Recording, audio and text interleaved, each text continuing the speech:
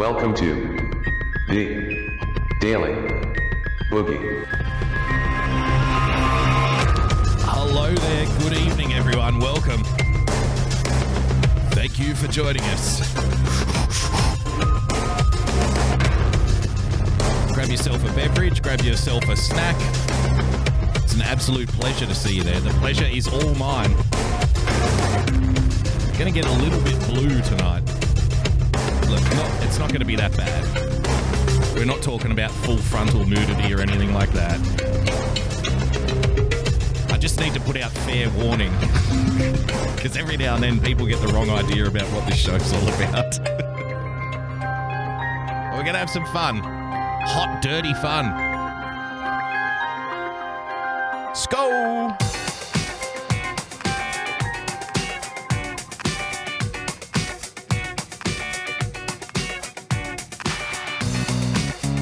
Ladies and gentlemen, welcome to another edition of the Daily Boogie Podcast. I am Boogie Bumper, your host, hopefully for the next, well, it's probably going to be a bit longer than an hour tonight. So much stuff to get through, so much stuff to wade through. We are armpit deep in smut and dirtiness. No, I'm just kidding. We do have a little bit of smut. Like I said, damn, no frontal nudity already in the chat. The thirstiest chat on the internet. Need some waffle fries. I do have to put out fair warning. Not because it's particularly X-rated, the stuff that I've got, but I do have like half a dozen items here. And they just kept piling up in my inbox. And I was like, well, you know, let's just do it all in one hit.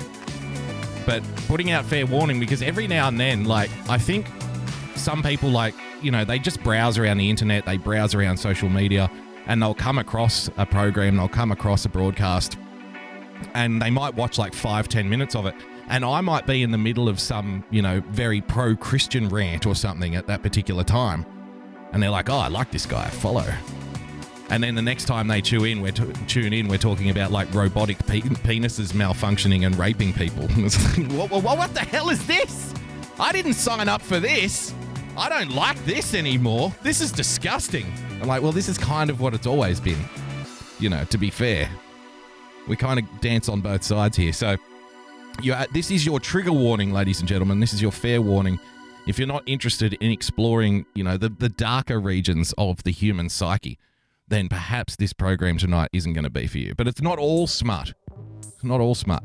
I may take my shirt off at some point, though. Just letting you know. You wouldn't want to see that. Thank you so much for joining us. If you'd like to become a supporter of the show, please head over to patreon.com/Boogie Bumper.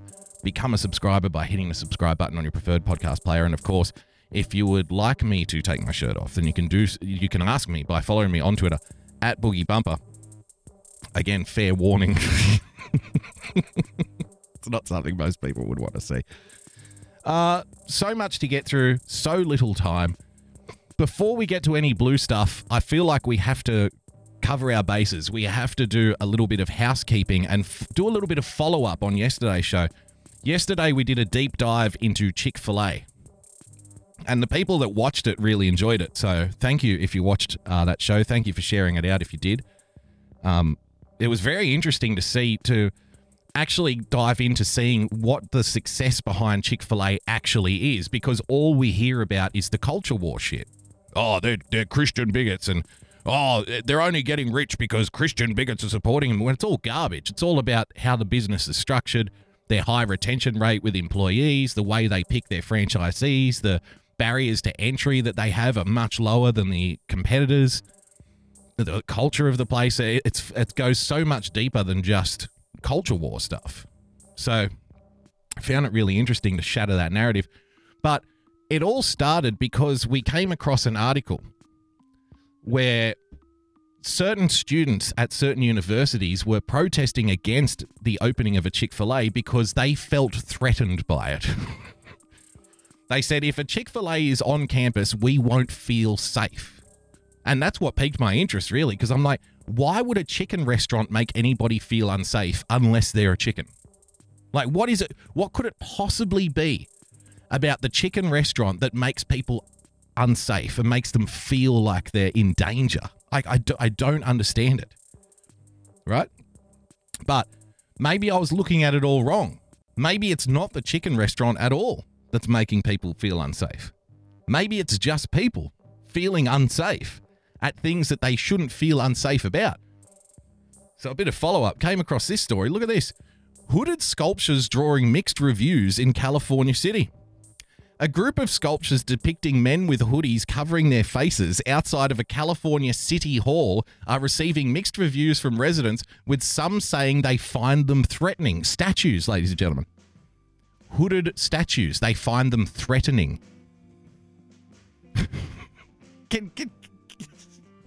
There are things that I might find threatening. Like, say, if somebody pulls a knife on me in a dark alley behind a strip club, I might find that threatening. If somebody hijacks a plane that I'm on, I might find that threatening. If somebody threatens me, I might find that threatening. But an inanimate object on lawn? Who the hell could be threatened by that? What is your problem, man?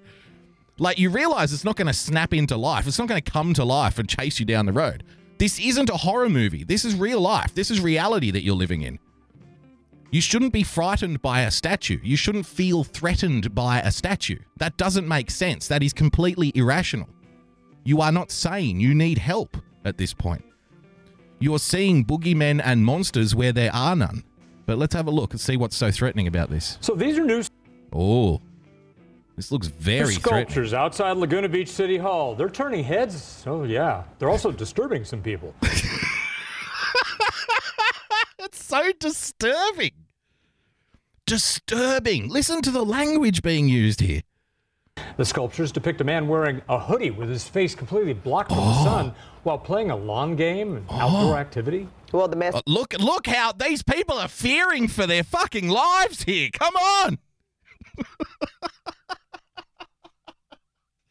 Well, you know, some people have found these statues disturbing. They're very threatening statues. Statues. Is a social commentary. Wait, what's it a social commentary on? Because this is more threatening.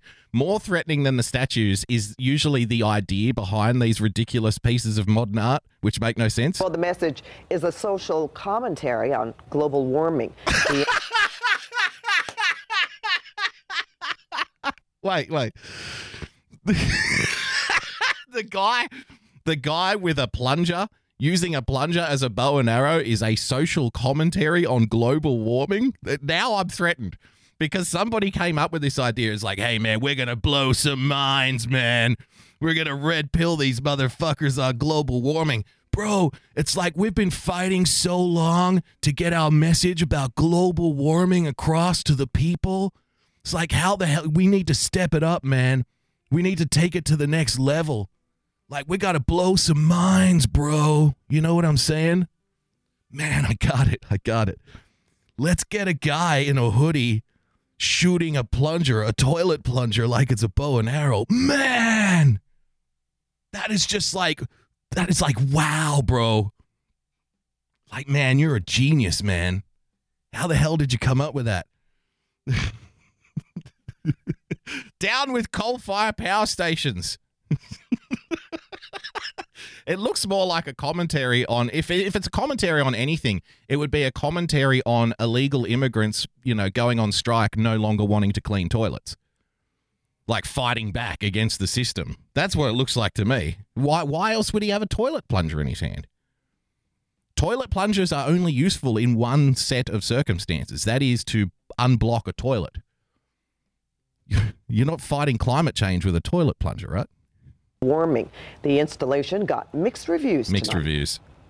They look like terrorists.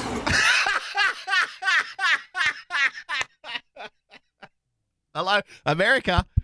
Hello. What the hell is wrong with you? They look like terrorists. Can't believe it. Imagine being afraid of a statue with a toilet plunger. It looks like it's very threatening. It looks like a terrorist. And it really freaks people out at night. It freaks people out at night. Wow. As if wandering the streets of, you know, South Central LA wasn't freaking you out enough. You come across inanimate objects on the lawn out the front of City Hall. Oh my God! It's okay. I'm used to the drug dealer with the pistol. That's fine.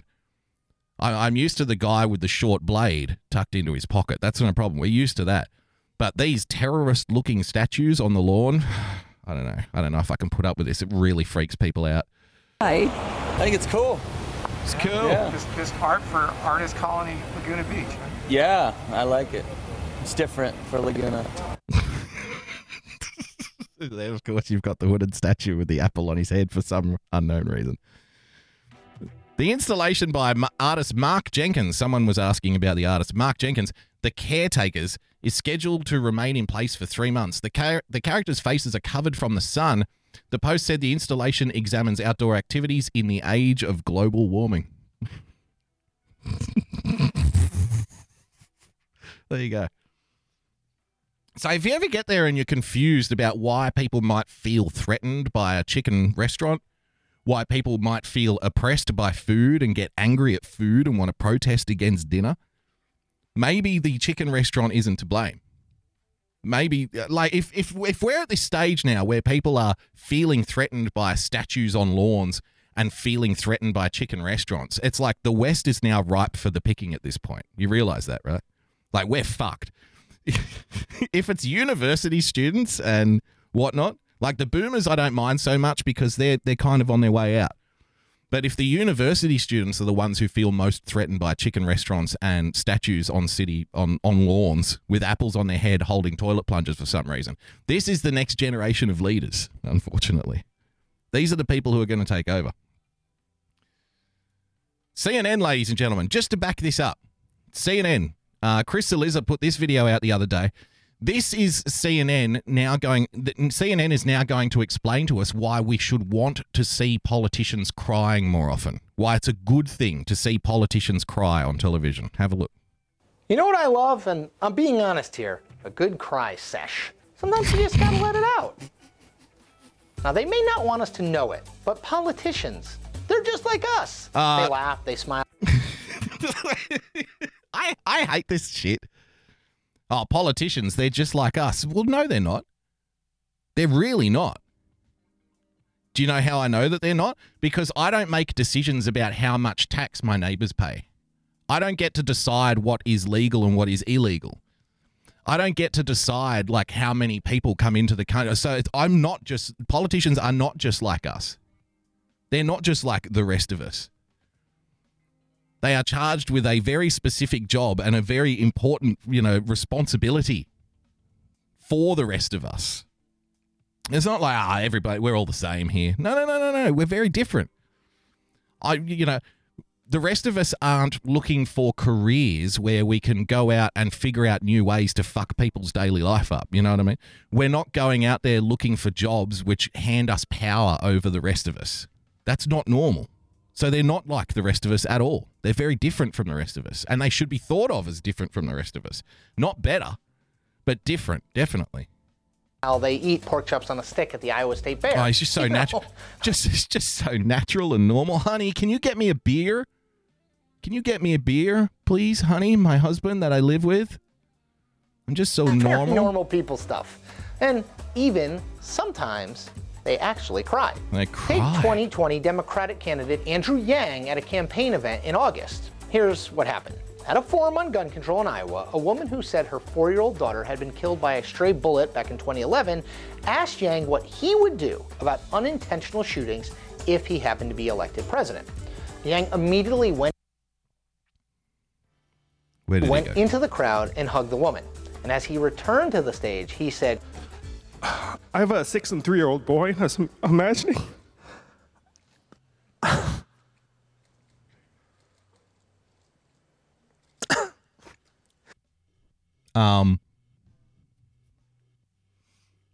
It's kind of awkward.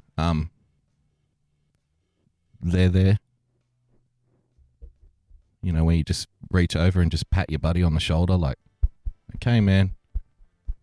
Yeah, it's pretty sad, huh? Yeah. Like, do you want to go and, like, get some beers or something, or do you have somewhere else to be? Here's the thing. I don't know about politicians crying, and one of the things that happens in, political PR and political spin is you try to turn your weaknesses into strengths and the strengths of your opponents into weaknesses, right? You try to flip things around. So CNN is going to explain to us why politicians crying is actually a good thing. This is what we want to see. But I don't think it's necessarily accurate. Let's have a look. I was imagining it was one of them that got shot and the other saw it. Wow. I'm so sorry. Folks, this reaction is a good thing. Says who? Says who? That's your opinion. That's your opinion, Chris. Folks, I'm here. I'm on television. I have glasses. I'm on CNN. You listen to me now. This reaction is a good thing, right? Have some have some compassion. Don't you feel anything anymore? Why? It's simple. Collectively, we need more empathy, more humanity, and more authenticity in our world. Says who? Some people might say that we have far too much empathy in our world right now. So much so that people feel hamstrung. They can't even make basic decisions and make basic factual statements about the world anymore for fear that it might upset somebody. We just did a story where people feel threatened by statues on lawn. Do we really need more feelings? People are crying and feeling like they're in danger by chicken restaurants now. Do we really need more? Authenticity, Gypsy, we'll see. You can be authentic, right? But I authentically want to see politicians who aren't going to, crumple into a heap and start tearing up and crying when somebody poses a question to them at a town hall. And I don't want to sound sexist or whatever, but I have to say, and present company excluded, I feel like it's more of a female trait to see somebody crying and go, oh, the poor thing, isn't he good? You know what I mean? Isn't it, it's just so authentic, it's okay to cry. You know what I mean? It's good to cry. And it's like an infantilization that's going on, where we're being told we need to constantly talk about how we feel all the time. You need to tell people how you're depressed. You need to tell people how you're scared. You need to tell people how you feel bad. But all of this airing of all of this negativity, all of this airing of all of these feelings of inadequacies and fear and being threatened and feeling like you're second rate, is it necessarily helping? Or is the problem actually getting worse? Or are more people now falling over themselves to tell everybody how weak they feel, how helpless they feel, how inadequate they feel? And the women that I know, and maybe I know the wrong kind of women, but the women I know do not see a male politician crying as a thing, like as something of strength. They don't see it as a good thing.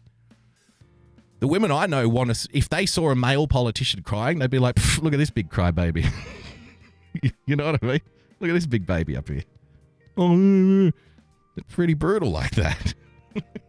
And especially in our politics. Genuine emotion from a politician like Yang, or any politician, reminds us that they're human too.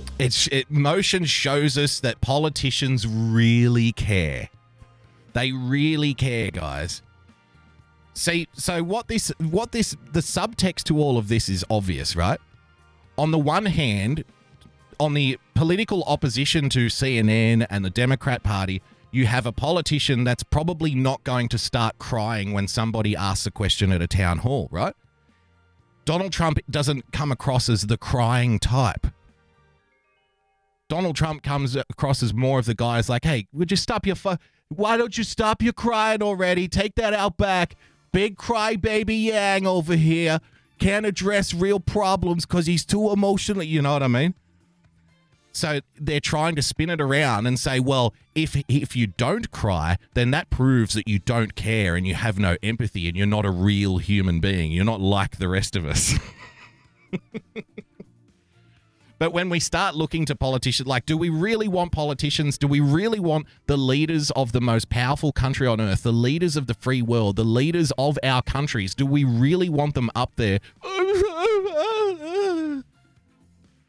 Or do we really want politicians who can take the worst possible news, the most devastating kind of story, the most trying situations, the most stressful situations, and take them in their stride? Isn't that what we want? Isn't that what we need? Or do we need more crying? Do we need a good cry sesh? Do we need more crying on stage, on television from people just to show that they really care about us? That they really care? Or have we had enough of that by now? I don't know. You decide. You tell me. The crying's good, guys. You should vote for the person that cries. It shows that they really care about you. Really? Hard pass. Hard pass. Sorry about that. And like I said, we're threatened now by chicken restaurants and statues on lawn. I think we've had enough empathy for one, generation. I think we've had enough of, these outpourings of emotions, which apparently make us feel more human. It's also a pretty human trait to, when life knocks you down, get back up and fucking, sorry to use a euphemism, take it like a man. You know what I mean? That's also a part of life. That also shows that you're human. If humanity was reduced to a blubbering mess when sad things happen over the course of human history, we wouldn't be here. We would have died out by now. We wouldn't be alive to tell the story if we were all sitting around crying and telling everybody how depressed we are all the time. Nothing would get done, which would just create more crying. And then you can see how it all goes downhill from there. Another follow-up, I did promise this yesterday, since we were talking about people getting angry at food. A few people have sent me this story, ladies and gentlemen, but I already had it on the rundown, but I just couldn't get to it. I couldn't get to it in the last couple of days. So today is the day. Perth vegan demands neighbours stop cooking barbecues. Boo! I'm a vegan for my own personal reasons. I don't like the cooking of. I'm not going to try and force my beliefs down anybody's throat. A Perth vegan has taken her neighbours all the way to the Supreme Court, demanding they stop smoking, bouncing balls, and even cooking barbecues in the backyard. Scylla Carden from Girraween in Perth's northern suburbs said she's fed up with the smell of meat cooking on the barbecue next door. How awful. I'm oppressed. I'm being oppressed by the wafting scent of lightly salted char-grilled beef steaks. How awful. They've put it there so I smell fish. All I can smell is fish. I can't enjoy my backyard. I can't go out there. Ms. Cardern, a massage therapist, is also furious at cigarette smoke wafting into her yard. And this will tell you, this might indicate what a joyless son of a bitch this woman is. And the sound of children playing with basketballs. Look, I'm not that much of a bad neighbor. I just really dislike people cooking barbecues because the smell of meat is offensive. I don't like wafting cigarette smoke, which is fair enough. People don't like cigarette smoke. But more than that, what really annoys me is the sound of children playing happily in their own backyard. I can't stand it! She sounds like a real treasure. It's been devastating. It's been turmoil. It's been unrest. I haven't been able to sleep. What are they, cooking barbecues and playing basketball at 3 a.m? What the hell are you talking about? Basketball at 3 a.m? But one neighbour invited 9 News into the backyard to show that he's removed the barbecue and told his children to stop playing basketball. That's big no. Big no. That's big smacks. Sorry, kids. Dad, can we go out and play basketball? Sorry, son. You see, the lovely late neighbour next door gets really offended by the sound of you playing happily and safely in your own backyard. You need to stop. I'm sorry. Well, okay. What's for dinner? We're not having dinner tonight. See, the neighbour next door doesn't want us cooking barbecues. Shit, I need a cigarette. Oh, no. It's cancelled everything out.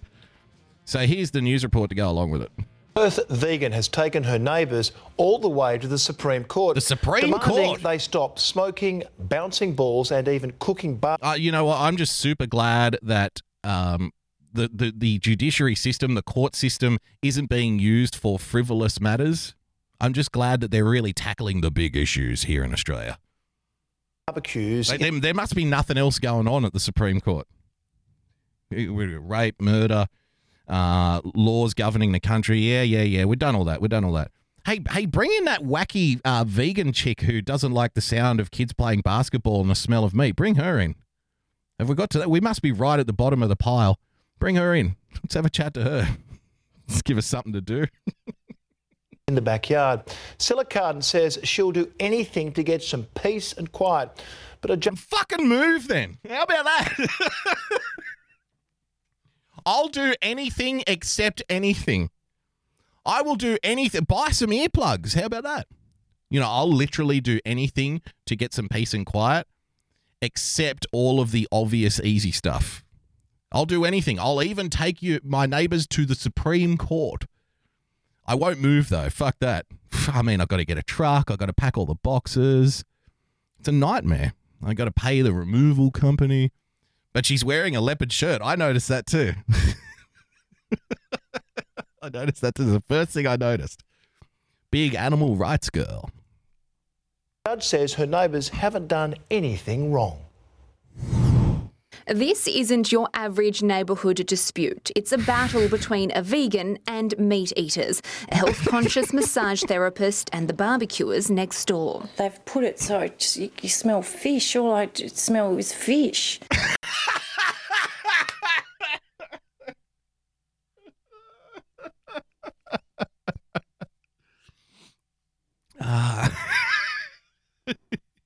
Yeah.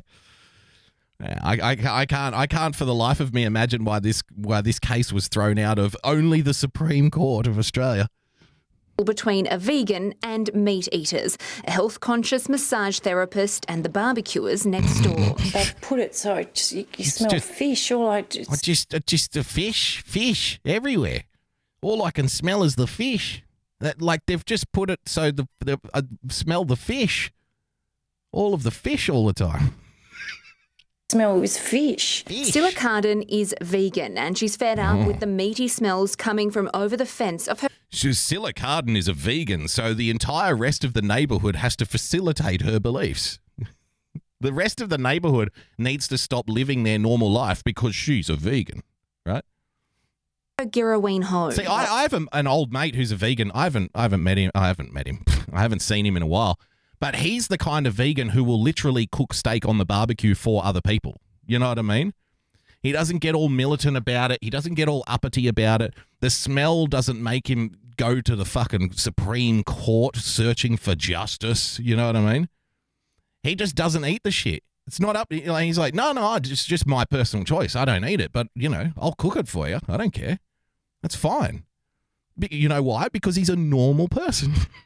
Because he's a normal human being. So he doesn't race off to the police when somebody fires up the barbecue. He doesn't race off to the police when kids are playing basketball. He actually used to go around the children's hospitals on his day off and dress up like a clown and make them laugh for free, for nothing. Not part of any group or anything, just because he lived near a hospital. He's like, yeah, I'll go down there, cheer the kids up.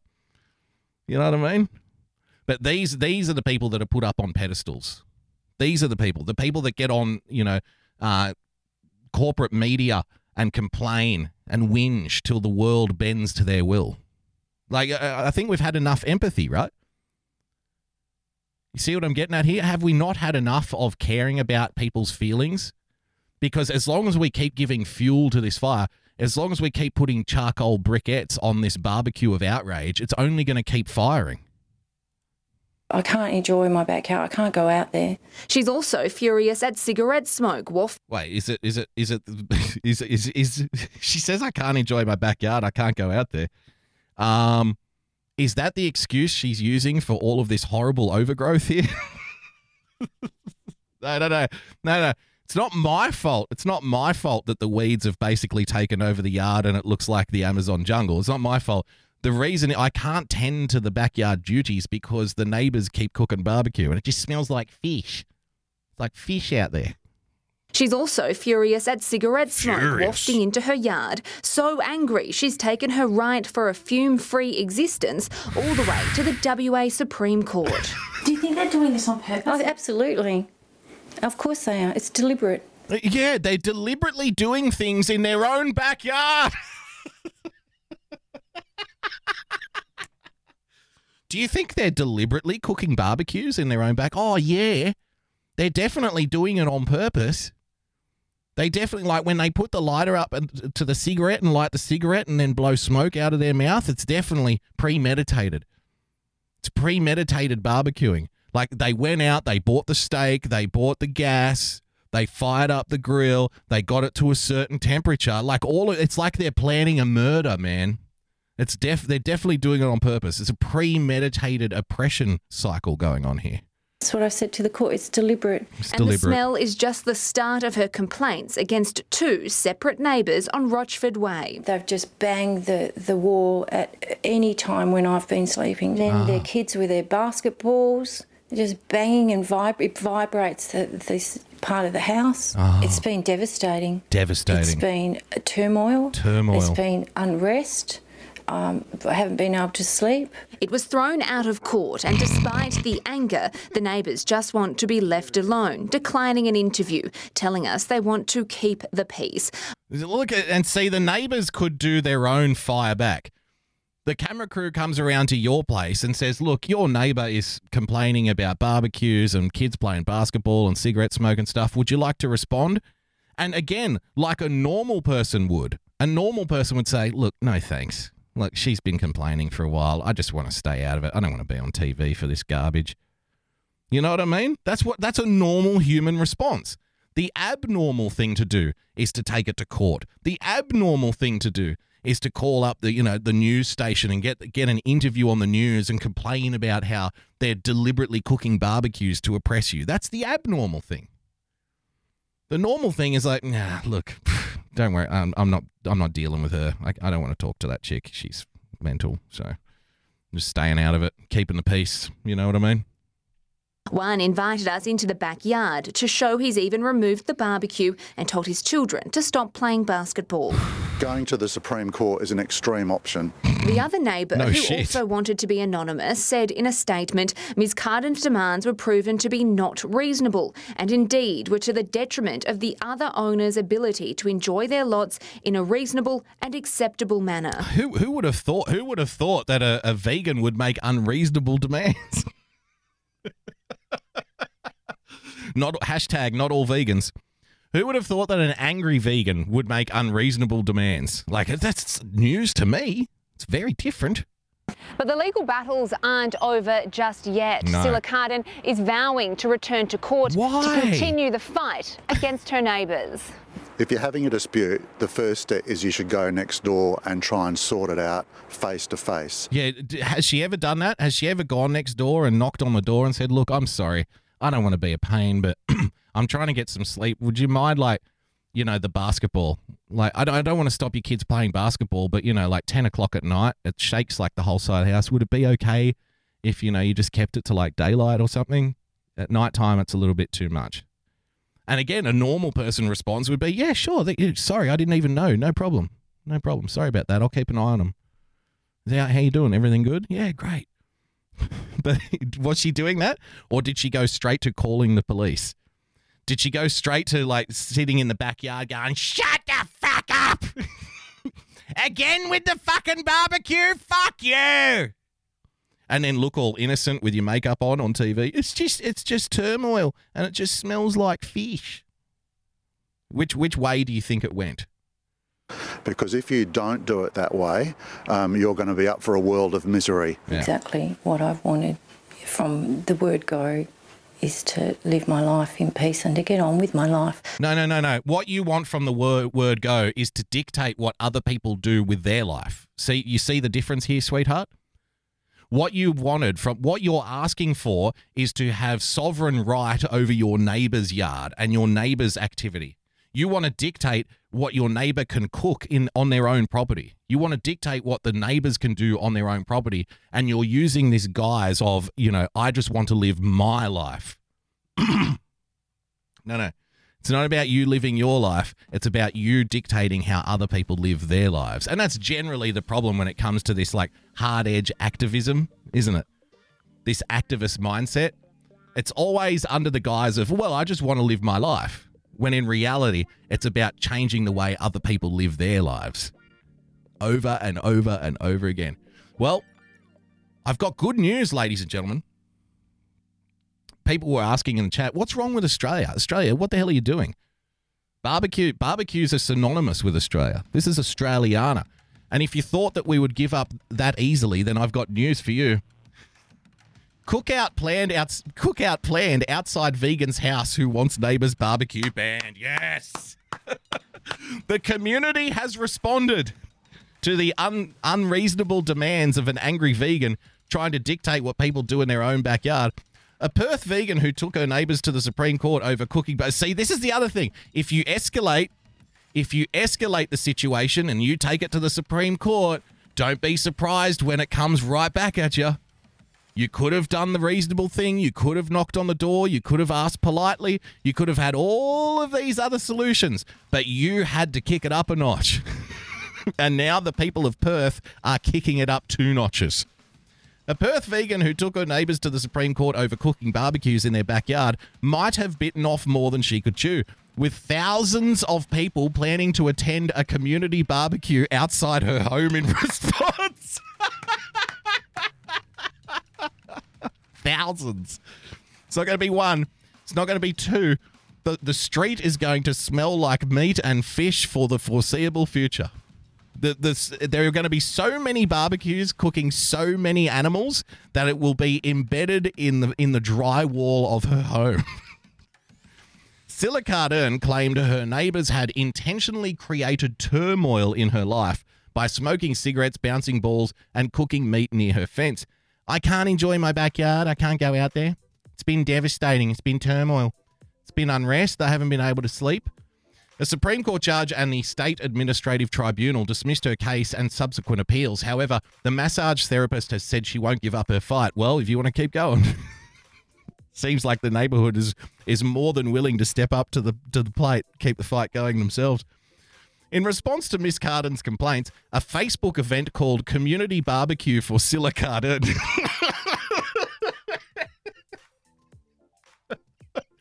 has been created online. At the time of publishing, 4,600 people have said they are attending the event, with another 10,000 indicating interest. Scylla Cardern has a problem with her neighbours cooking meat on their barbecue because she's a vegan, the events page reads. Don't let Scylla destroy a good old Aussie tradition. Join us for a community barbecue in protest of her actions and help Scylla Cardern get some pork on her fork. It's dumb, but I love it. The page describes the event as a peaceful protest. That's very clever, because if you make it a protest, then that changes the rules, see? If it's a peaceful protest, then that changes the whole game. It's a lot more difficult to shut down a peaceful protest. And warns attendees not to enter Miss Cardern's property. Listen to this. They really are kicking it up a notch. The front yards of participating neighbours will be available for use. Food trucks will be parked in participating neighbours' driveways. So it's not just barbecues. Now we're going to have food trucks. It's going to be like an open-air food court now. Support has been flooding the event page from all over the world, with people suggesting ideas for the public event. Can a street basketball tournament for children also be arranged? Oh, you were really upset about that one kid playing basketball in his backyard? Now we've got 50. Now there's going to be 50 kids. We're going to be having a basketball tournament all day. Kids of all ages and abilities are welcome to play. It could be arranged with the council to close the road for a community event, get a couple of rings and temporary courts set up on the road adjacent to the barbecue. I love it. I would love to come and bring some meat to put on the grill, but I live in Florida. Who doesn't like a good cookout? You Australians really know how to throw a party. There you go. Well done, Australia. Just when we thought, just when you thought that Australia was giving up on the barbecue and bending the knee to vegan demands and giving up on, Australiana traditions, they're like, nah, fuck it. Let's get the whole city out for a barbecue. Enough with this. There you go. Brings a tear to my eye. Very proud to be an Aussie. All right, is it late enough to do blue stuff? Is it late enough to go blue? You tell me. Press 1 in the chat if you're ready to get dirty. Press 2 if you're not. I think I can anticipate the response here.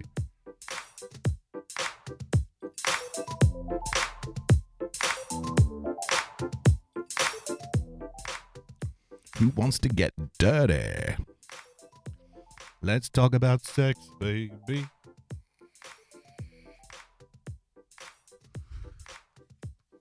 Okay, the ones are flooding in. The ones are flooding in. All right, we're ready. Let's do it. Let's do it.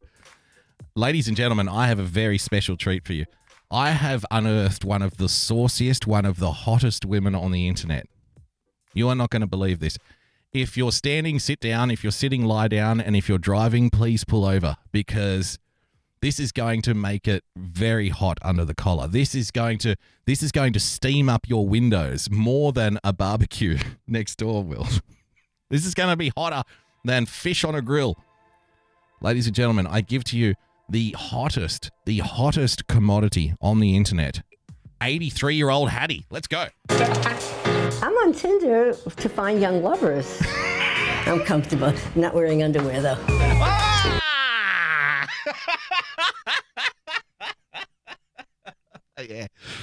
Yeah. It gets better. Trust me. Oh, what a saucy old babe. For a drink. If it seems like it's going to be good, we'll go right up to my apartment. How are you? And we make love. We fuck.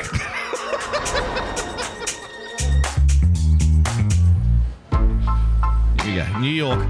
Where else? Where else but New York City? Nana! Not another black man in our bed. I had to show I'm meeting a black guy. You fine. Man, I'm gonna hit that ass. Hit that ass all night, motherfucker. You fine. My name is Hattie, and I'm 83 years old. Nice. I think I know more about males' genitalia than any doctor. I may not know more than a gay man, but I do. She's saying I'm pretty degenerate, but I'm not as degenerate as gay men. So she's pretty high up there. She's right around the mark. I know about guys. Yeah. Oh, okay. Spread them. Hattie, 83.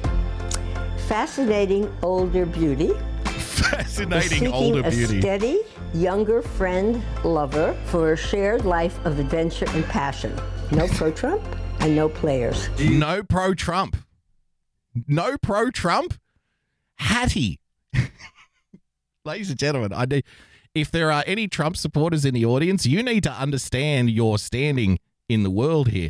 You need to know that Hattie, the oversexed 83-year-old who knows more about genitalia than anybody on earth except for gay men, who meets people on Tinder, talks to them for 5 minutes, and then, in her own words, and then we fuck. You need to know that if you're a Trump supporter, you ain't good enough to hit this. You can't have this. You can't hit this ass. I'm sorry. I will fuck a rabbit skin on the end of a pitchfork before I have sex with a Trump supporter. No Trump supporters. Hattie's picky. Hattie's picky. Just picky enough. You only date younger men? Well, first of all, most men my age aren't around anymore. Older men are worried about aging, and that makes sense. Smitty in the chat's like, can I change my vote to 2? So we're rolling now. We're in the middle of it now. I'm worried about aging. Everyone is worried about aging. But a younger guy is not thinking aging. No. They're not afraid. Well, sometimes they'll lose an erection because something goes wrong, but mostly they're not concerned that they're not going to be hard and they're not going to be able to deliver for the woman. It's like the younger guys I fuck, they're not concerned with aging. Do you reckon they become concerned with aging when they're like on top and they're staring down at Hattie? Like, wait. I never really thought about my own mortality until this moment. I thought I was going to live forever. And then I met Saucy Hattie on Twitter. And younger men, I mean, a while now, they get off on getting a woman off. Very different from when I was younger. I've been on Tinder for about 8 months. And back then, when I was younger, to find a man, we used to go out, when we leave the cave and go out and find the men who would drag down the biggest dinosaur and drag it back to the cave. I knew that was the strapping young cock for me. Months. I like the ones with open smiles and that look healthy. See, now this guy says he's 57. He's probably 26. But he purposely does that. Now She's this a fucking guy... expert. She's an expert. She's going through the Tinder profiles. Okay, this guy says he's 57, but he's probably 26. They do that on purpose so they can have sex with me and other 80-year-olds. This guy... He's with his mother. Aww. So I don't think that that's a good idea. And his mother is old enough to be your daughter. Give me the chat's like, am I the only one that thinks she's adorable? No, I don't have a problem with it. I just think it's funny. And if you're going to put it on the internet, well, then we're going to watch it. You know what I mean? But I don't care. Old ladies on Tinder, why not? Old ladies need love too, apparently. And apparently they need the strong erect love that only a young man who doesn't care about his own death can deliver. Older men, a lot of their life's work has already been achieved. I love younger men because they're in the middle of an achievement, of a goal. There's the excitement of creating.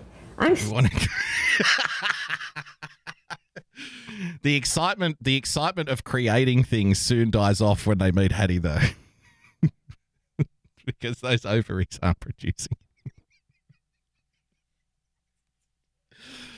I just love them because they're in the middle of stuff. They're in the middle of it.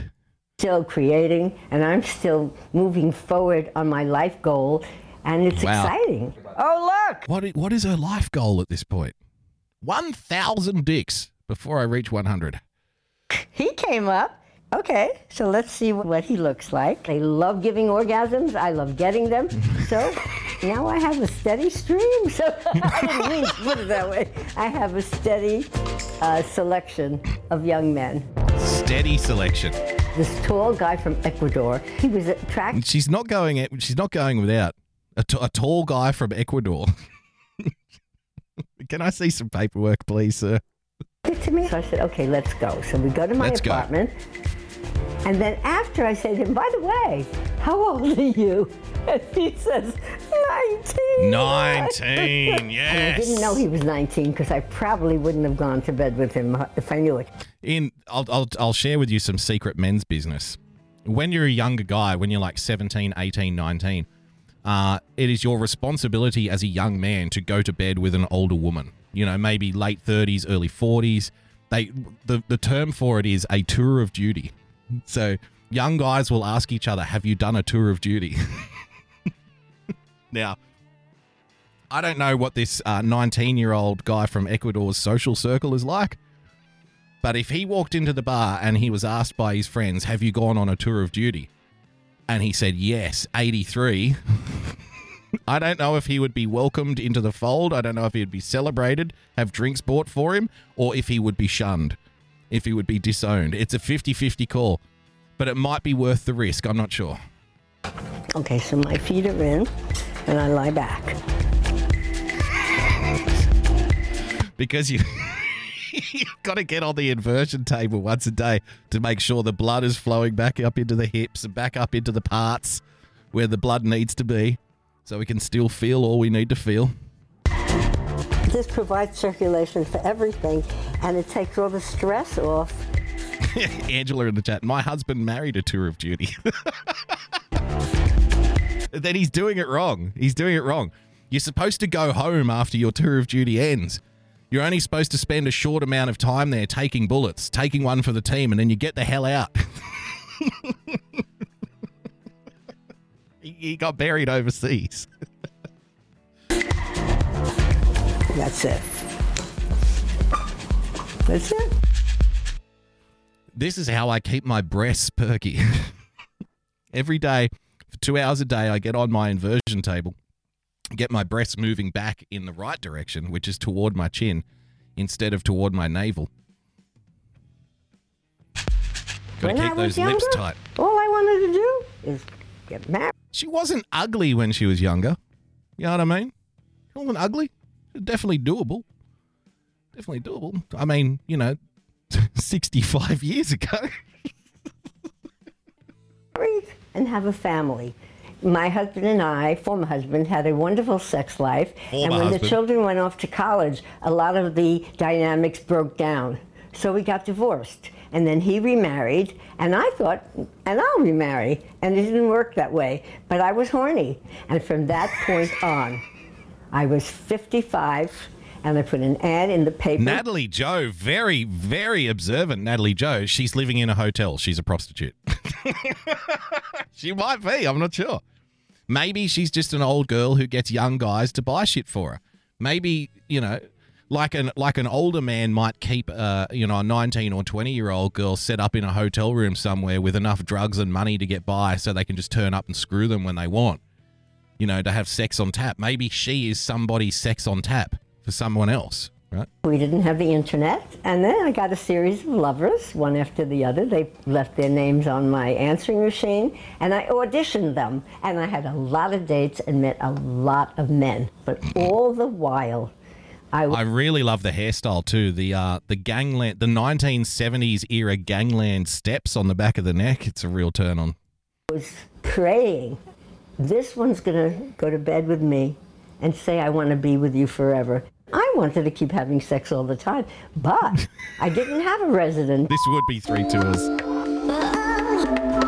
God, she nearly took it off. Looking good, Hattie. The emotional side was bad. I would cry. I would say, I so much want that person. And I was carrying on like that for decades. Wow. And I would get depression. I was carrying on like that for decades, and then I just kind of snapped out of it. And I woke up one day and I was 75 and said, you know what, I'm just going to go out and get myself some dick. How about that? It may never happen. I may die before it happens. So I came up with... I may die before that happens. You might die at any minute. Some might say you're on borrowed time, Hattie. Got to make the most of it. Psychological surgical procedure. And it's called a heartectomy. And what you do is you cut the connection between your heart and your and then fine.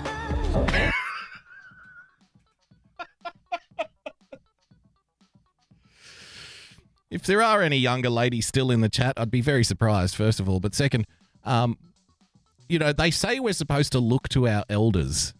You've got to look to your elders for guidance. You're supposed to look to your elders to hand down wisdom. Imagine sitting down with Grandma Hattie, who's always late to the family barbecue, always looking disheveled, or her dress is always, at the wrong angle or backwards or something like that. I'm sorry, I'm late. Her makeup is all smudged. And she walks in, she sits down, she pours herself a nice Chardonnay. Gather around, grandkids. Grandma Hattie, Nana Hattie is going to tell you about the real world. And she says, what you want to do, don't worry about marriage. Don't focus on getting married and having kids and stuff. That was old school. That was the old connection. What you need to do is have a heartectomy. I'm sorry, a what, Nana? A heartectomy.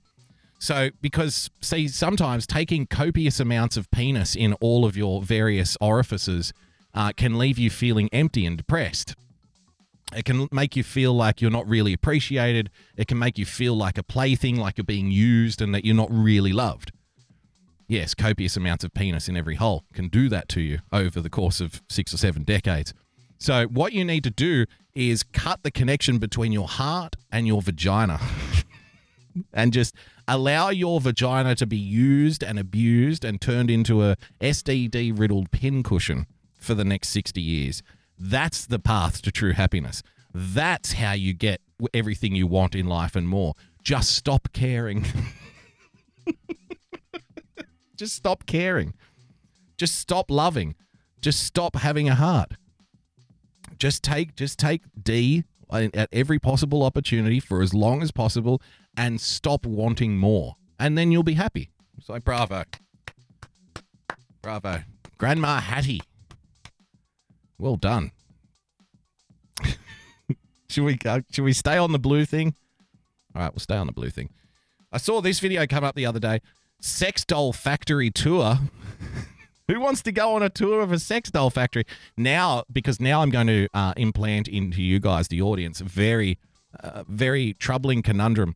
Would you rather have sex with Hattie, or would you rather have sex with a plastic head on a stick? That's what you're going to have to ask yourself now.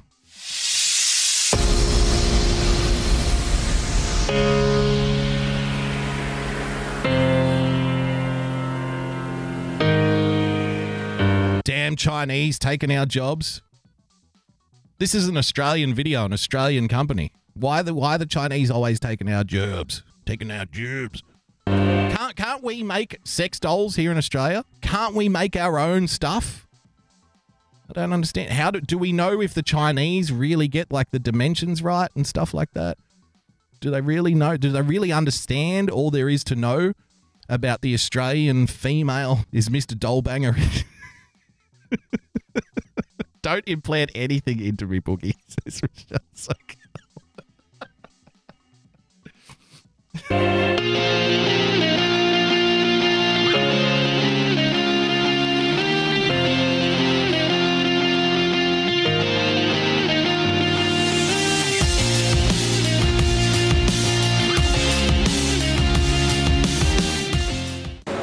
Really pleased to announce we're at WM Doll. Good today. audio. I've just arrived at WM Doll, and we started in the office. So this is where all the staff are doing their work. Dude,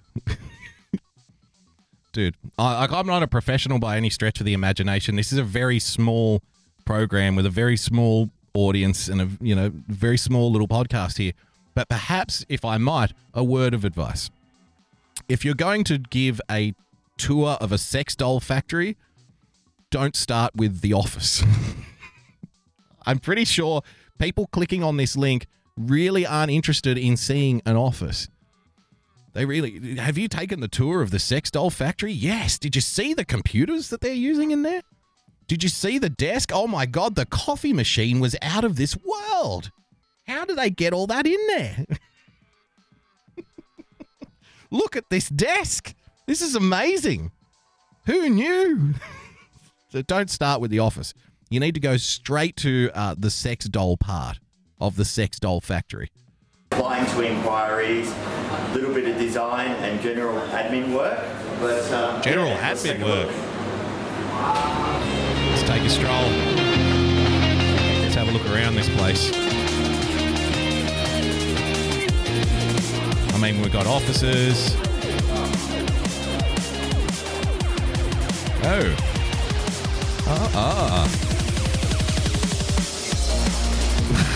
Here is where they're... Wow, that's creepy.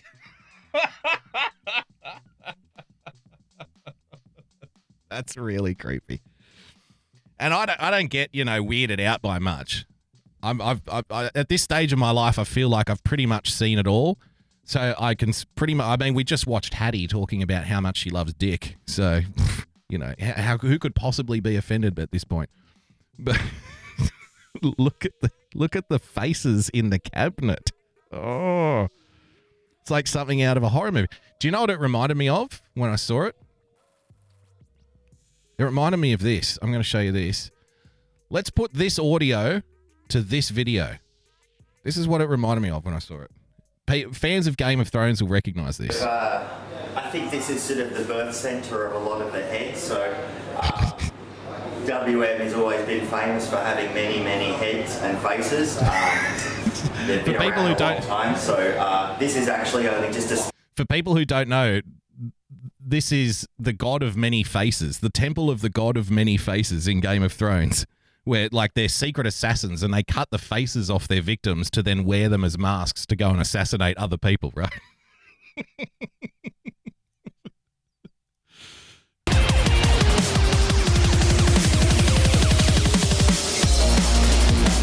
Here is where they've I think this is sort of the birth centre of a lot of the heads. So WM has always been famous the House for of Black and many, White, many yes. heads and faces. They've been around a long time, so this is actually only just a small example of the amount of heads that WM has. Some of them are old, some of them are new, but if you just pan across, you can see a lot of the earlier creations, and then moving on to a lot of the newer ones. It just fits perfectly, doesn't it? These are obviously just the casts they have. WM has, this is just a very, very small percentage of the heads they have, so a very, very small fraction. They actually have a total of around 400 heads right now. It demonstrates how long they've been in business and how successful they have become. Very successful. There you go. So, an abundance of heads and faces you can choose with WM. There are many, many, many. An abundance of heads and faces. Let's check out the display lobby, shall we? This factory is actually one of two. They have a second factory. Oh, second factory. They have been expanding let's skip a ahead. lot. So this is just one of... I want to see some bodies here. Here we go. The business end. As I said, these are... For a second there, I thought that one standing there up against the wall was actually a human being. They're all sitting around looking very casual. Kind of looks like an Asian whorehouse, doesn't it? They're all sitting in one room because the rent's cheaper. Kind of the dolls that they might take. They have a trade show. They might grab a few of these. They might grab a few newer models. Right.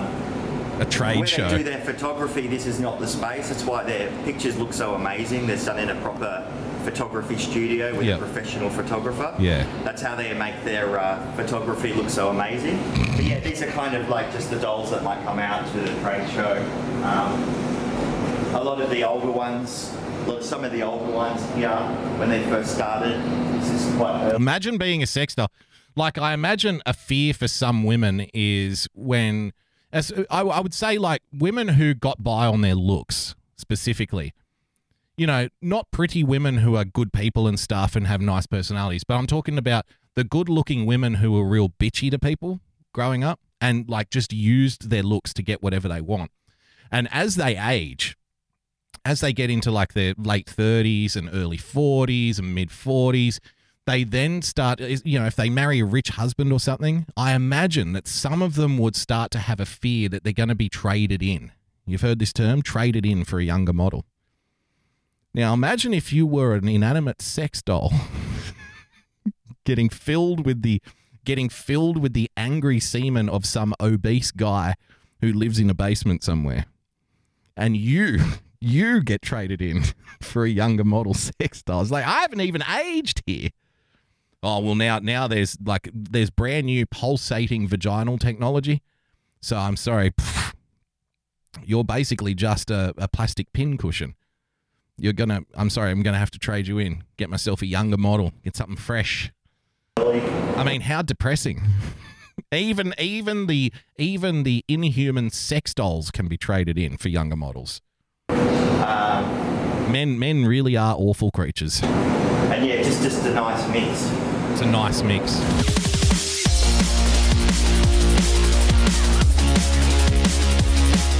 So now we're...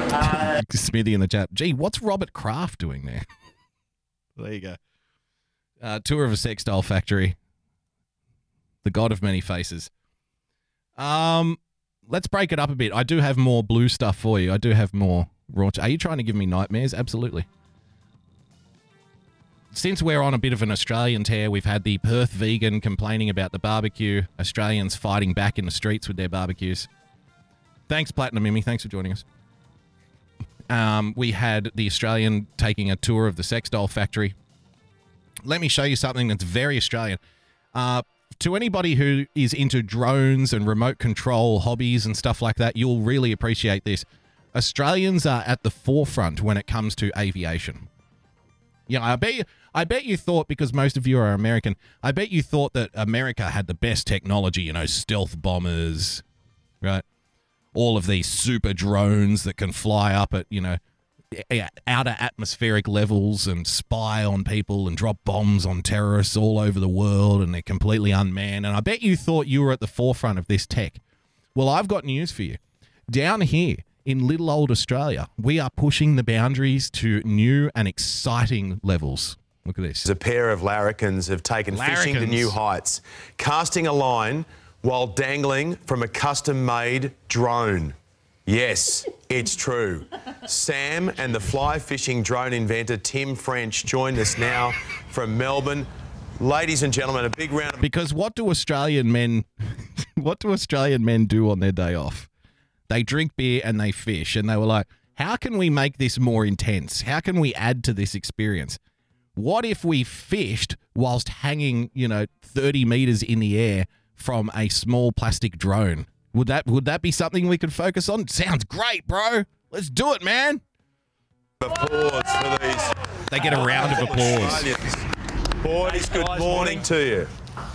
Good morning. Good morning. Thanks for having us on. Thank you. You idiots. No, don't call them idiots.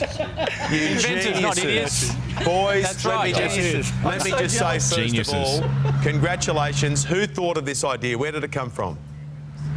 There's a group of us. See, Nathan's in the chat like, we put guns on our drones. Fuck that. We put beer and fishing poles, man. Come on, where's your priorities?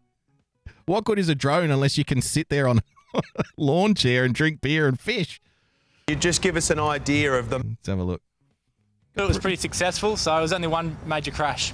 I want to have a look at the footage again, and you just give us an idea of the moment that you realised this wonderful idea had become a reality. Right, as soon as we were a couple of mil off the ground, it felt so stable. We weren't spinning. I wasn't getting tilted out. It was like a ride down to Luna Park. It was perfect. I couldn't have went better. How did you celebrate? We had a couple of bottles of champagne ready to go. A couple of VB stubbies. A couple of paramedics there too, just in case. We've got a special guest on today. We've actually got the pilot from the stunt. So he's there. He's not allowed to talk, but that's the guy in control. Is that the speaking role? Just explain why you've got to hide his identity. Just because of the legalities, we're not 100% sure. We've tried to check it out. Why are you hiding the identity of the pilot of the drone? Well, just because of the legalities. Like, we're not sure if it's entirely legal. Would you like to do a television interview with your names and faces on national TV? Yeah, that's fine. We'll hide his identity because we don't know if we're breaking the law or not, but we'll happily go on TV to discuss it with you. That's Australia for you. Australia. All right. Back to the smut. Ladies and gentlemen, who wants to be a porn star? I know for a couple of years there, I was, backpacking around Eastern Europe, spent a little time in the Hungarian porn industry. Let me tell you, it's not all hatties. It's not all hatties and sex doll factories. It's hard work. And what you really want is somebody to show you the ropes, so to speak. You really need somebody to, if there was some way to get eased in to a life in the porn industry, then that would definitely be something that, potential porn stars should look at, especially the men. It's quite easier. It's a lot easier for the girls. The girls just kind of kick back and they take what's being delivered. But the guys, there's pressure. There's pressure to perform. And somebody, ladies and gentlemen, has opened up a very vital service instructing, teaching, training, boot camping men on how to be at their absolute best on the set when the camera starts rolling. Have a look. All right, I think we're going to have to call it, ladies. Yeah? Okay, so what's going on right now is we have a brand new performer in there that's having a hard time getting hard. Right now we've all had to leave the room because he needs to be able to focus. It's just wasting people's time. If he can't get hard within the next, let's say, 10 minutes, you're out. You're out. It's brutal.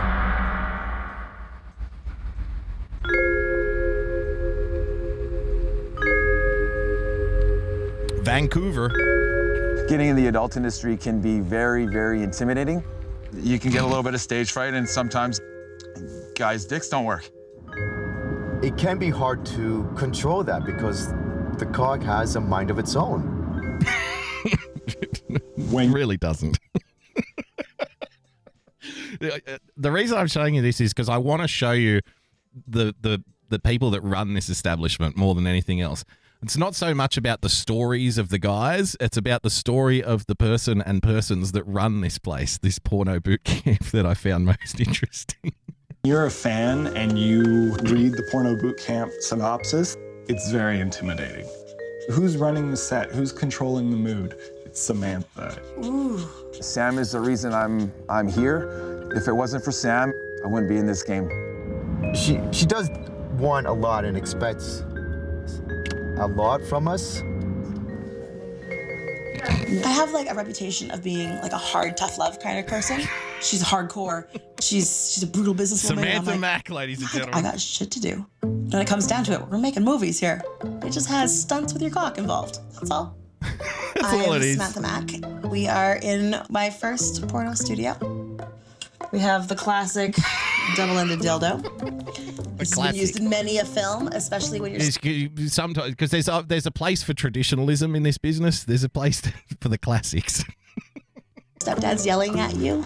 I am a film producer, if anybody important asks, but really, I'm a smut peddler.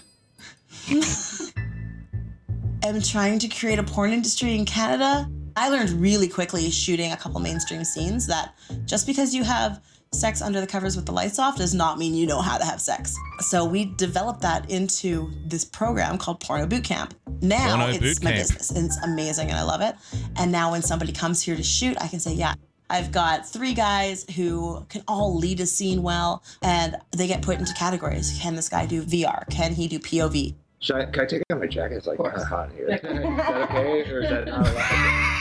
Oh, God. Have you seen a traditional casting couch? They're horrendous. They're horrible. Tomorrow we're going to be shooting another porno boot camp. The girls get to pick their partner. Their goal is to eliminate the men. Get them to ejaculate as quickly as possible. Before the time's up, they get eliminated. You're out of the game. You could. See, I have this sneaking suspicion. I have this sneaking suspicion that this is less about trying to get men, physically and mentally prepared for the rigors of the adult industry. I have a suspicion that this is some kind of scheme where these women are just getting men to have sex with them. We're talking about, in terms of porn star ratings, we're talking about very average women here who are facilitating opportunities for young men. It's like, yeah. We're going to train you how to be a porn star. We're going to train you how to do it properly. So, it's okay, lay down here, put it here, do this here. Like, oh, okay. And once you're done, you're out. I don't know. Look, we're getting offended. We're getting offended by statues on lawn. That offends us, right? We get offended by chicken shops. We get offended by the smell of a cooking barbecue and children playing basketball. That's offensive. We get offended by all of these things. And meanwhile, we've got porno boot camps. Oh, it's great. It's wonderful. It's liberating. We've got 83-year-old Hattie talking about how much copious amounts of D she likes to take on Tinder and how you need to sever the connection between your heart and your vagina in order to have in order to not be depressed to the point of suicide whilst you're engaged. That's fine. That's not offensive. Sometimes you just think that everything's kind of backwards, don't you? Get this feeling? Look at this story.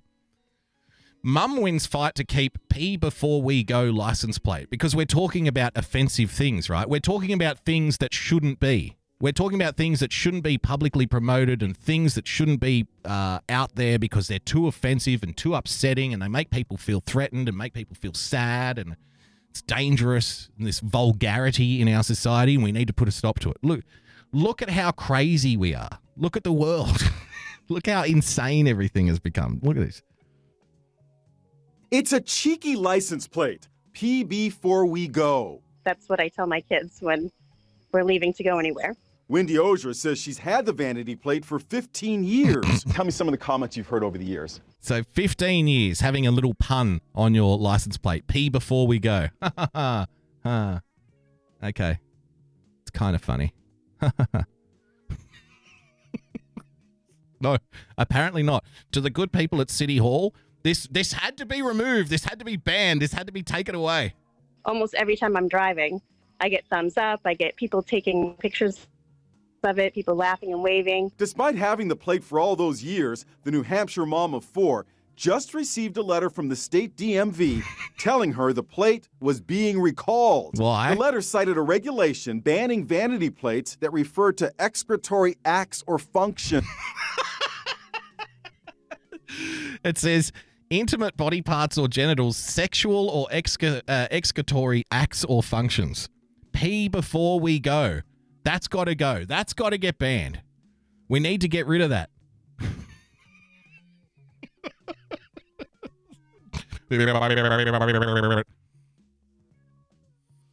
What have you got? What have you got? Like 3, relatively unattractive women hosting porno boot camp, teaching men how to get hard in front of a camera. Yeah, that's fine. Put that up. Put that video out there, man. People need to know this shit is going on.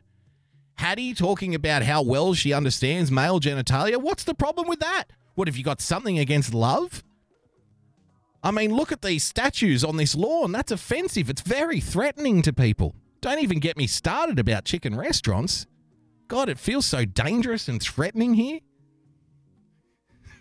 License plate. What does it say? Pee before we go. Do you mean they're referring to urine? Oh my God, that's disgusting. That's disgusting. Get rid of it. How dare you? How dare you have a reference to urine on your car? Let's do one more. You are already having sex with robots. What? What a great way to end the show. You had no idea, did you? You had no fucking idea. You are already having sex with robots. Ladies and gentlemen, the sex robots are everywhere. The sex robots are all around us, and you are probably having sex with a robot right now and didn't even realize it. There's the handsome young half-headed man. Henry, the sex robot, is the mind of a woman trapped in the body of a man. Yes, intersectionality is now coming to the sex robot world. How many people have turned to sex robots because they can't keep up with the politics of gender? You know what I mean? They can't keep up with the new rules about how you're supposed to approach a woman, even if you're allowed to refer to a woman as a woman now. They can't keep up. They don't know if, it's okay to be with a tranny or not. They don't know what's going on. So they're like, you know what? Fuck it. I'm just going to be safe. I'm just going to have sex with robots instead.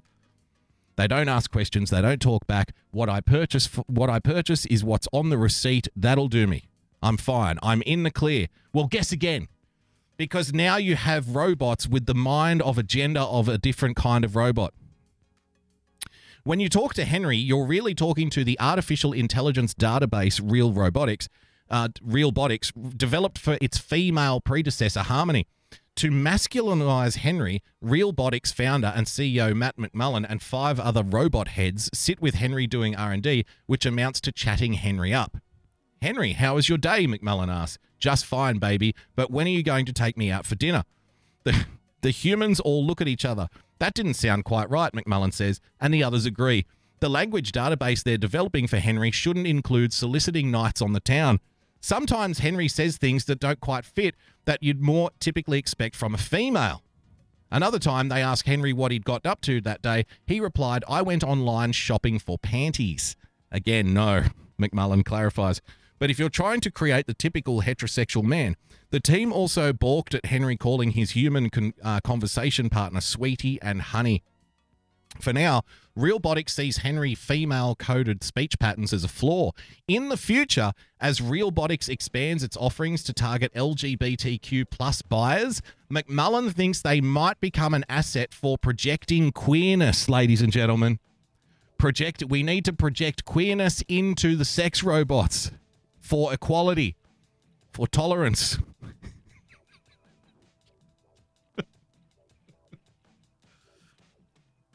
You know, sometimes people say things like in regards to politics or life or whatever, and they go, that'll never happen. Like, you know, attacking free speech, that'll never happen. What, the government's going to try and take our guns away? That's never going to happen, right? What, China is going to invade the Western world? That's never going to happen. Stop being ridiculous. That's never going to happen. But if you're one of these people who always falls back on this idea that, it's never going to happen, then I would put it to you, did you ever think that we would get to a stage where, one, there would be sex robots, two, we would be actively promoting and having sex with the sex robots, and it wouldn't just be like some idiotic idea on the internet, but three, thinking of ways that we can make the sex robots more transgender friendly. Did you ever think that we could inject intersectionality into the sex robot industry? Did you ever think that was going to happen? So next time you want to turn around and look at some news and say, don't worry, that's never going to happen, think of this story. I want you to think of this. Listen to this. This is the creator of the robot. If you create a male-gendered personality with a female mind, that might work well for transgender as long as the character was aware of what genitals it had. So it's not good enough just to make the male sex robot think that it's a female. You have to make the male sex robot think that it's a female that knows it has a penis. Can you imagine the hours, the boxes of Chinese food that are piled up to the ceiling, and the amount of chalkboards all around while these sex robot geniuses, these sex robot experts try to grapple with this infinite problem? How do we get the male sex robots to act female but understand that they have a dick and know how to use it? I mean, how do we do that? That's never going to happen. Trying to make a male sex robot sound like a woman but understand that it has a penis, that's never going to happen, man. Don't worry about it. Today's commercial sex robots rely on hard-coding stereotypes into submissive silicon forms, creating moral panic everywhere their dead Siri voices fall on sensitive ears. Realbotics can and does offend on many number of fronts. It's offensive now, you see. If you make the female sex robot too stereotypically female, you are now engaging in perpetuating dangerous gender stereotypes. It's not the oversized breasts, it's not the oversized eyes, it's not the lifelike vagina. That's not perpetuating dangerous gender stereotypes. It's when the female sex robot says too many female things, like I was shopping for panties online. Well, who says only a woman can shop for panties? Don't you think that's a little sexist? Don't you think you should make adjustments to your sex robots? They literally ruin everything. Like if you were a malnourished, very lonely person who's having sex with a robot, don't worry, mate. The SJWs are coming for you too. They're hunting you down next. They need you to accept intersectionality into your sex robot nighttime habits, my man. They're coming for you. Still, panicking about implications won't pack the real doll back into its box. Sex robots are here, and their AI-enabled pseudo-sexuality isn't long behind. Well, okay, one more story. This was sent through by the General Eaton, just to send us off on a tasteful note. Nurse used patient's vagina as ventriloquist dummy to amuse colleagues.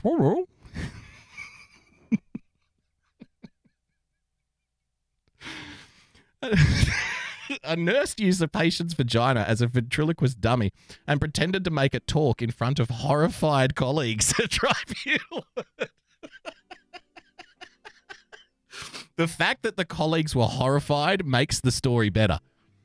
If the colleagues had been laughing and giggling along, then the story wouldn't be as good. But it kind of reminds me of, the manager from The Office trying to do something like particularly unfunny and thinking that it's really funny and everyone just kind of looking at him funny. It's like, guys, come in here. I've got to show you this great prank. I've got to show you this thing. Reaches down, grabs the vajayjay, and then starts moving its lips like it's having a conversation. Hello, everybody. And the people just standing there with their mouths open like, oh my God. Hello, everybody. People say I'm a real cunt. Do you get it? Do you get it, huh? Do you get it? Feed me. What the hell is this? Who hired this person? William Kennedy pulled the patient's labia apart and said, "Hello, my name is patient A."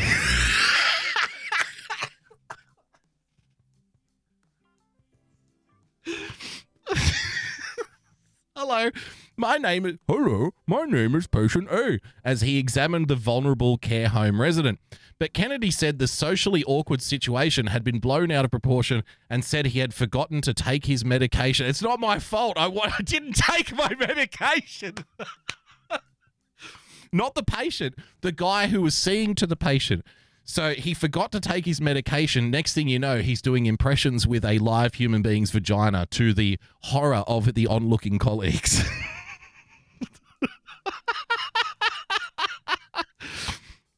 Your Honour, don't blame me. Your Honour, I had a very busy day that day.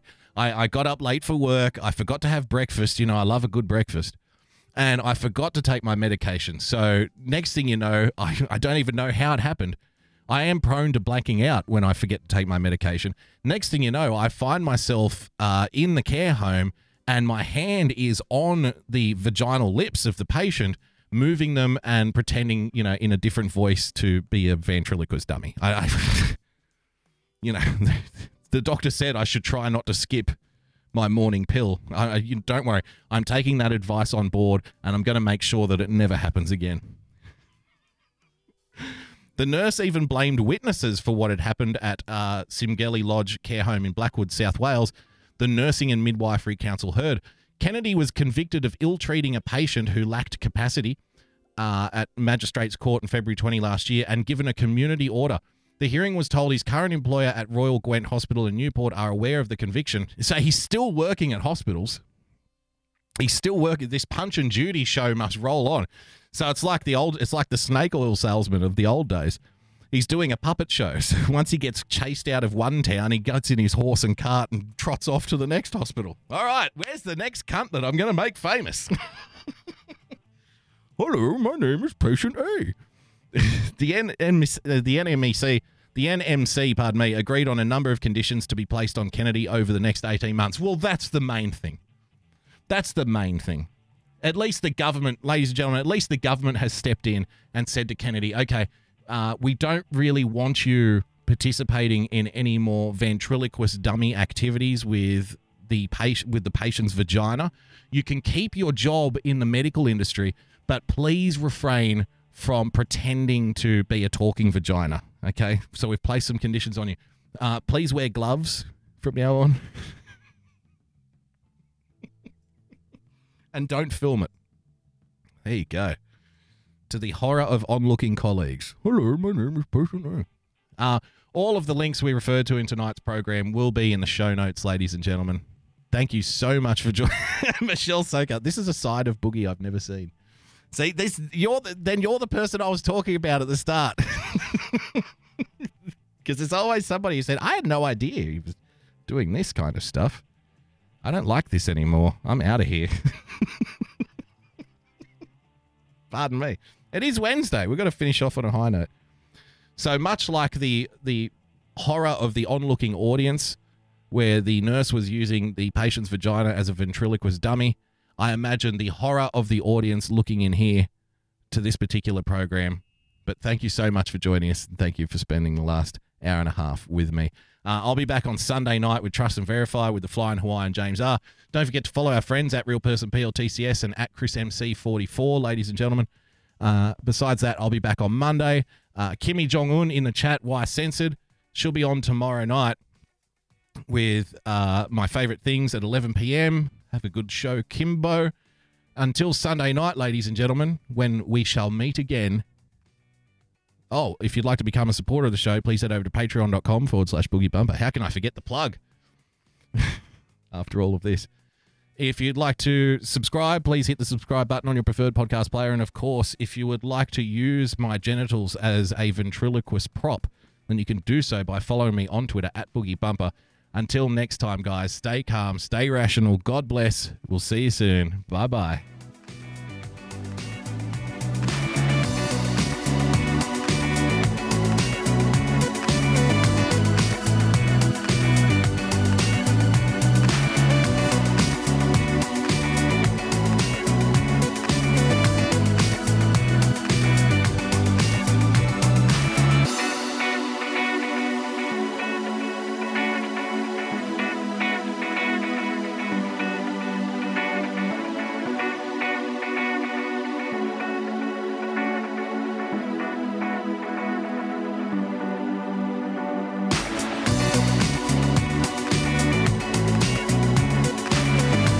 joining us, everyone. See you again on Sunday night. People are like, I need to take a shower now. All right, guys. Till next time. Bye-bye.